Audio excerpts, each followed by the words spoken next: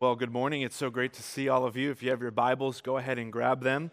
Or if you have your phone or your tablet, you can turn to Matthew chapter 1. Matthew chapter 1. And if you need a Bible, underneath the chairs in front of you, there is a hardback black one. And in that Bible, it's page 675. 675. Well, we are in our second week series of the miracles of Christmas. And we're so excited to be there. We're going to pick up where we left off last week. But if you've been familiar with the news or you're familiar with humanity in general, you know we all need Jesus. Amen? Right? You look through the stuff on what's going on in the media, school shootings, just the world is out of control. The world needs Jesus. We need Jesus. It's because of the fact that we were born sinners. In all of us, there is a nature to do evil against the Lord, to disobey the Lord. And this is clearly evident in young children. If you've had young children, you know that there is just a propensity to just disobey and just do the wrong thing. I encountered this at Wendy's one time. We were sitting there for lunch, and there was a little kid eating his Happy Meal, and all of a sudden, a fry drops on the ground. And then the mom bends over and picks it up. And then another fry drops on the ground. And the mom bends over and picks it up. And another fry drops on the ground. And you know what happens. The mom bends down and picks it up. See, the children are conditioning parents to be able to pick things up for them. But then I locked eyes with this cute little adorable child. You know, I won't tell you the gender because that doesn't matter. Locked eyes. And I see the bag of French fries, the cup of ketchup, and the child just went like this. Yeah, all over the floor, and the mom went down, picked it all up. And so you know from a young age, there's a propensity in all of us to do wrong. You may have figured that out. It doesn't solve its problem. We don't grow out of it. Unfortunately, we grow less if those of us who know Jesus. But even if you were doing some Christmas shopping and somebody cut you off, right? Someone recently cut us off, and it was like, man, it's the Christmas season. Could you let us go? Right? So even the time of year, even our circumstances don't affect the fact that we are born sinners and that we sin, that we do evil, that we don't treat others how we should. But we also, not only do we need Jesus, but we need to remember Jesus. I don't know about you, but I forgot what I had for dinner the other night. I forgot to, print something this morning, get an announcement ready, and we're so easy in this season of life or this busy holiday that life just gets a hold of us and we forget things, right? It's not just an age thing. It's a humankind thing. The hustle and bustle of Christmas, we can tend to forget what Christmas is really about. And so we definitely need Jesus, but we also need to remember Jesus on our daily life. And I know, just like many of us, we struggle with that. And so today we're going to look at Jesus' conception and how he is the one to save us from our sin, but also why we need to remember that. So if you have your Bible, Matthew chapter 1, let me pray as we study God's word this morning. Father, thank you so much for your son Jesus. And thank you that you've orchestrated this time of year that we can really focus in on his birth. And as we look at today, his conception and Father, your plan and the Holy Spirit's working in that to bring us our Savior to be born of a virgin. Lord, I ask that your same Spirit that conceived our Lord Jesus, that have wrote the Scriptures, would challenge us this morning with the truth that we need to hear. We love you, and it's in Jesus' precious name that we pray. Amen. And so we're talking about the miracle of the virgin birth, but quite frankly, I think a better name would be described as the miracle of the virgin conception. And like so many things with Christmas, some of the important things can take kind of a back seat. And yes, the virgin birth is important. Jesus was born. But what's even more important is that he was conceived by the Holy Spirit of supernatural means. And you can't have a birth without a conception. All of us parents, all of you parents know that. All of you parents know that. And so as we look at this, I want us to read this account and then dive in, but really focus in on the conception of our Lord Jesus. Matthew chapter 1, verses 18 and following. This then is how the birth of Jesus the Messiah came about. His mother Mary was pledged to be married to Joseph, but before they came together, she was found to be pregnant through the Holy Spirit. Because Joseph, her husband, was faithful to the law and yet did not want to expose her to public disgrace, had in mind to divorce her quietly. But after he had considered this, the angel of the Lord appeared to him in a dream and said, Joseph, son of David, do not be afraid to take Mary home as your wife, because what is conceived in her is from the Holy Spirit. She will give birth to a son, and you are to give him the name Jesus, because he will save his people from their sins. All this took place to fulfill what the Lord had said through the prophet. The virgin will conceive and give birth to a son, and they will call him Emmanuel, which means God with us. And when Joseph woke up, he did as the angel of the Lord commanded him and took Mary home as his wife. But he did not consummate their marriage until she gave birth to a son. And he gave him the name Jesus. So here we have our text for this morning, and we talked about the genealogy last week, and we saw that all of our genealogies are filled with sin because we were born with sin. And so this tells us that Jesus' conception, we're going to look at, was from God, not man. Every single conception known to man, except for our Lord Jesus, was a human conception. Our Lord Jesus was a conception from God and not from man. This is so unique. This is so fascinating. There is no other conception that happened except our Lord's that was from God and not from man.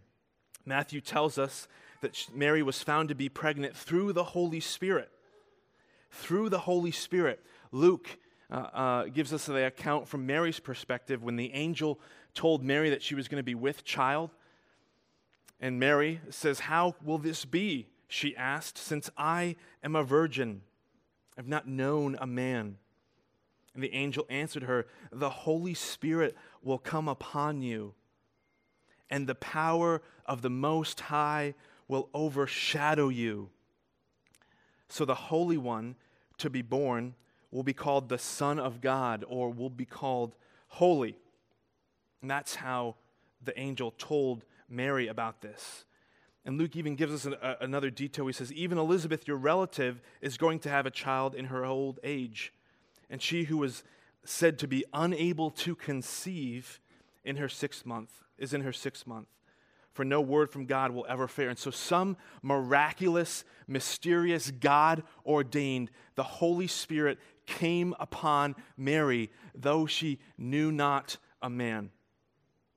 She did not have any sexual relations with a man, but the Holy Spirit came upon her and conceived our Lord Jesus. Then Matthew goes on to clarify and says, by saying, Mary was found to be pregnant through the Holy Spirit, but before they came together. So in other words, before they consummated their marriage. And Jesus Christ, the eternal Son, put on humanity, adding a human nature to his divine nature. And this angelic announcement, as we'll see, also confirms Jesus' conception was from God, not man. If you look at verse 20. "But after he considered this, the angel of the Lord appeared to him in a dream and said, Joseph, son of David, do not be afraid to take Mary home as your wife, because what is conceived in her is from the Holy Spirit." Put yourself in Joseph's shoes. Actually, let me read this omitting the Holy Spirit. This is how the birth of Jesus Messiah came about. His mother Mary was pledged to be married to Joseph, and before they came together, she was found to be pregnant.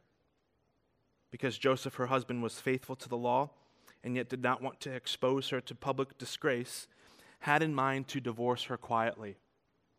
A little context we need to know is the Hebrew engagement is that when two people were interested in each other, often probably in arranged marriage, the groom's side would travel to where the wife, the future-be wife, would be in her family and would give her a bride price or give her a dowry to say, "I intend to marry this woman." And then for the next year, they were in this betrothal period, which means she was spoken for, she was taken, that she was no longer available to any other suitors. Her parents couldn't say, "No, we want you to marry this guy." So it was a betrothal, it was a legal contract and they were considered to be married, although they did not live together or did not have sexual relations, but they were apart for a year. And during that year, the husband would go and would prepare the place for where they would be in their home, to live in their home. So this year, Joseph is away from his wife, his pledged to be married wife. And so after that year, they would come together, they would have a celebration, what our typical wedding would be like, and they would consummate their marriage, and they would come together in holy matrimony. But Joseph was not with Mary, and at some point we know that the angel let Mary know that what was conceived in her was from the Holy Spirit. And so we don't have record of what happened. She didn't send Joseph an email. She didn't call him up and said, hey, we really need to meet. I've got something to tell you. We don't know how that came about. But Joseph finds out. And no doubt the charge, their supposed charge, is infidelity. And during that year, the fidelity and the commitment would be tested. And so Joseph, who has begun to love Mary, comes to find out that his wife is with child. And it says he was a righteous man. He wanted to follow the law. He was going to not marry her because she was obviously unfaithful. And he loved her. And so you see in verse 20, actually verse 19, because Joseph, her husband, was faithful to the law, he wanted to do the right thing. He didn't want to marry a woman that was not faithful. But because, and yet he did not want to expose her to public disgrace, there's these two things: because he loved her, because in the Jewish custom, a woman who was found unfaithful was to be stoned, was to be put to death. It was a charge of put to death. And because he loved her and didn't want this to happen, he was just going to divorce her quietly, not make a big, not publicize. And you can think about the shock and awe that there was love for Mary, but not hatred to wanting to get back. But the angel tells him, hey, do not be afraid, because what is conceived in her is from the Holy Spirit. So this angelic announcement shows us that Jesus' conception was from God and not from man. And so since this is from God, it has a profound impact on our life. We know the point really of this passage is in verse 21. She will give birth to a son, and you should give him the name Jesus, because he will save his people from their sins. And next week we'll talk about the naming of Jesus, meaning God saves. This special child conceived of the Holy Spirit will save his people from their sin, will provide salvation. So the implications of Jesus' conception by the Holy Spirit. So the Holy Spirit in mystery has come upon Mary, and she begins to conceive, to grow this child, which we have Jesus. And see, since all human beings are born with sin, Jesus' birth had to be different if he was going to be the one to save us from our sin. If he was fully human but not fully God, then he would be just like any one of us, stuck in the same old problem of sin. So he had to be different. His birth had to be sinless. His nature had to be both human and divine. 1 John tells us in chapter 3, verse 5, but you know that he appeared so that he may take away our sins.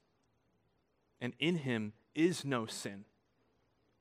Jesus was conceived by the Holy Spirit, so he did not have the taint or the original sin that all of us have.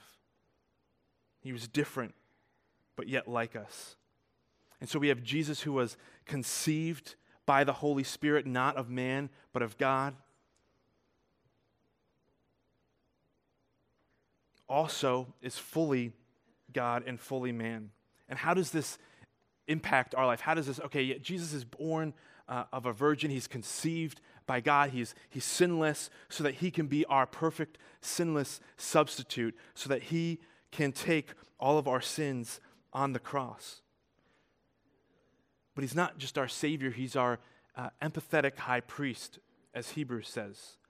The author of Hebrews in chapter 2 Verse 17 and 18 says, "For this reason he had to be made like them, fully human in every way, in order that he might become a merciful and faithful high priest in service to God, so that he may make atonement for the sins of the people. Because he himself suffered when he was tempted, he is able to help those who are being tempted."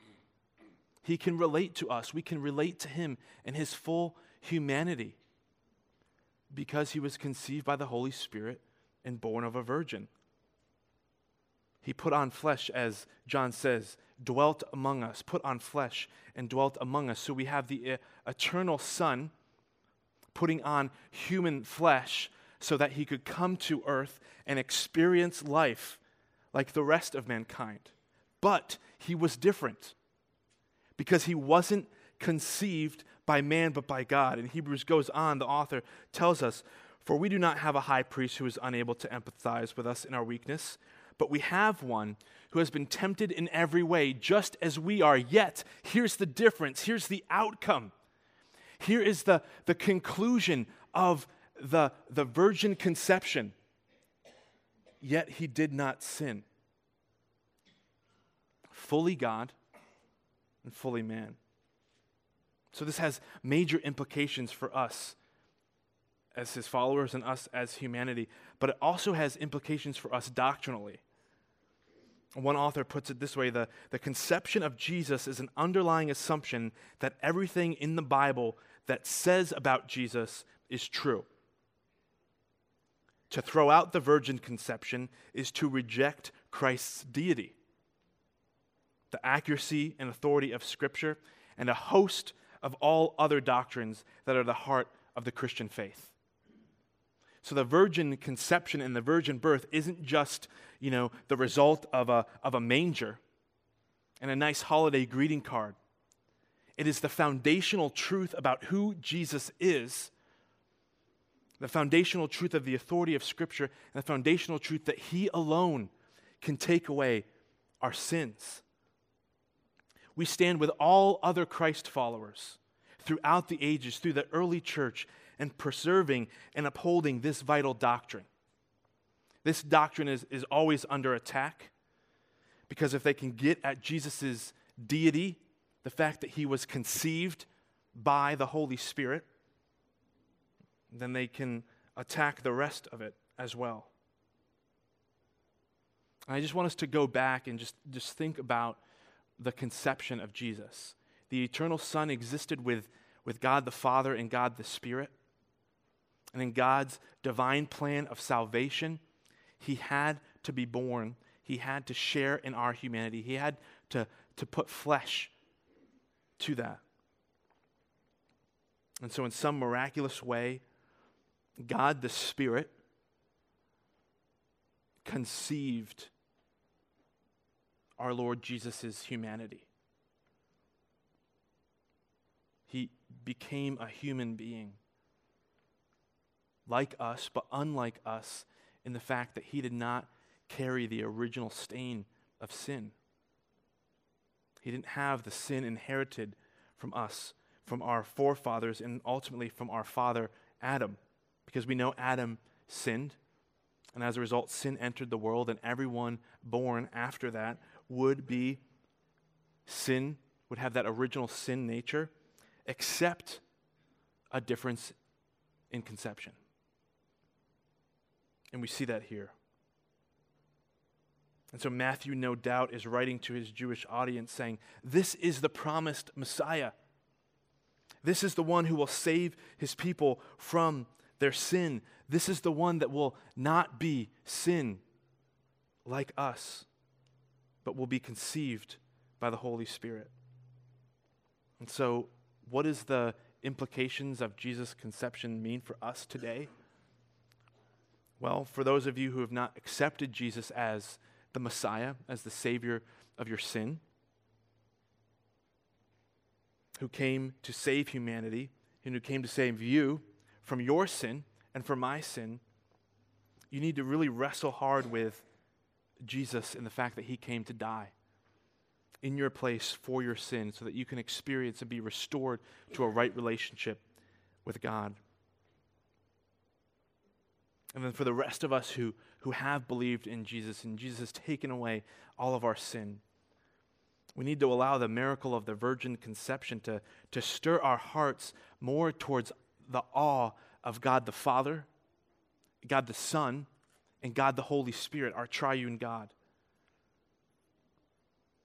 And this allows us to stir the marvelous implications that it shows for us that salvation is ultimately must come from the Lord. We cannot save ourselves. And God promised, early in Genesis, that the seed of the woman would ultimately destroy the serpent. And the virgin birth of Christ, the conception, is the unmistakable reminder that salvation can never come through human effort. We can do nothing to save ourselves, and that humanity can do nothing, even one who was born of a woman, but was conceived by the Holy Spirit. Galatians says, God sent forth his Son, born of a woman, born under the law, to redeem those who were under the law, so that we might receive adoption as sons. And the virgin birth made possible the perfect uniting of the deity of Christ and the humanity of Christ. Without the deity of Christ, he would not be able to save us from our sins, and we would be dead on our way to hell. But without Christ's humanity, we wouldn't have the sacrifice, the perfect sacrifice, but we also wouldn't have the sympathetic high priest who would be able to empathize us within our weakness. We all have weaknesses. For some of us, this Christmas season will be a weakness. We will be missing loved ones. Things won't be going the way it's just right. We'll have struggles. We may have health complications. Whatever it is, Jesus can empathize with us because he was born. He put on humanity. He knows what we're going through so that we can experience his presence, which we'll also talk about next week. Emmanuel, God with us. You wouldn't want to be near someone that you can't relate to, right? You find comfort and solace in people who are relatable. And Jesus is relatable to every one of us, whatever we're going through. And so the hope of Christmas, the hope that whether, despite our circumstances, whether Christmas will be a cheerful time of good tidings and great joy, or it may be a terrible time. The truth remains is that Christmas is about Christ coming to us so that he could save us from our sins, but so also that he could empathize with us in our weakness. One writer said this, "It is his full humanity would be evident to us from the very fact of his ordinary human birth from a human mother, and his full deity would be evident from the fact of his conception in Mary's womb by the powerful work of the Holy Spirit." And then the virgin birth also makes possible Christ's true humanity, but without sin. And we talked about that. He's like us in every way, yet he is without sin. That's the only difference in his humanity.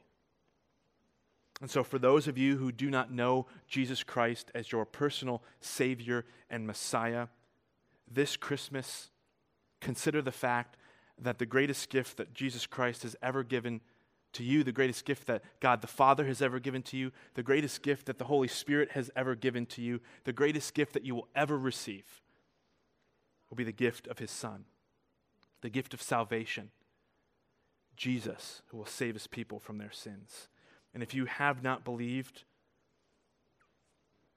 God has provided a way for you and has intervened in human history to bring you back to himself. And for all of us, the rest of us who have believed and have accepted God's gift of salvation, we must allow the miracle of the virgin conception, not just his birth, but his conception, to stir our hearts and move to more of an awe of God the Father, God the Son, and God the Holy Spirit, because they were all instrumental in providing salvation. Because we're so often eager to forget.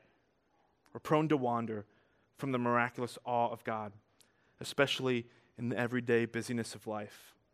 But we must be reminded of who God is and what he has done for us, and that makes a profound impact on our life. And so when you drive and you see the nativity scene, or you see the living nativity, and you see the actual birth of Jesus represented, I want you to remember that the real miracle behind that is his virgin conception, where the God the Spirit made Jesus fully God and fully man in one, so that he could be the Savior of the world and our personal Lord as well. Let me pray. Father, thank you so much for your word and for your Son. And when we think about your work in conceiving our Lord Jesus, we can't comprehend it. We can't exhaust the miraculousness of that. But Lord, I ask that you would help us remember, and you would ask us to help us see the miracle that God, the eternal Son, being conceived so that he can be human like us, yet without sin. So that one, we can have forgiveness for our sins, and that we can have someone who can empathize with us in every way. And Lord, for those who are here that do not know you personally as Lord and Savior, Lord, I ask that this would just be the start or the continuation of your Spirit working in their heart to draw them to yourself, to save them from their sin, to give them hope, to give them life, to give them purpose beyond what they just see. And Lord, for the rest of us, help us to never lose the wonder and the awe of what you did by putting flesh on Jesus and allowing him to dwell among us so that he could live that perfect, sinless life, that he could ultimately die in our place for our sin, because you tell us that sin must be accounted for, it must be paid for. And the wages of sin is death. And thank you, Lord, that you sent your Son to die for us so that we can experience the greatest gift that we will ever experience, the gift of your Son, the gift of you with us. And so this Christmas season, help us to enjoy it. Help us to celebrate the festivities, Lord, but help us not to take away the thought of what's really most important behind Christmas, and that is your Son. And that when we see the depictions of your Son in a manger, that you would use your Spirit to connect and us to go back to think about the conception that your Holy Spirit provided for Jesus and for us. We love you so much, and we ask that you would use your word and your Spirit and your people to help us be more like Jesus, so that we can continue to enjoy the presence of you, God, with us, both now here on earth through your Holy Spirit, and then forever in eternity. Lord, we love you, and it's in Jesus' precious name that we pray. Amen.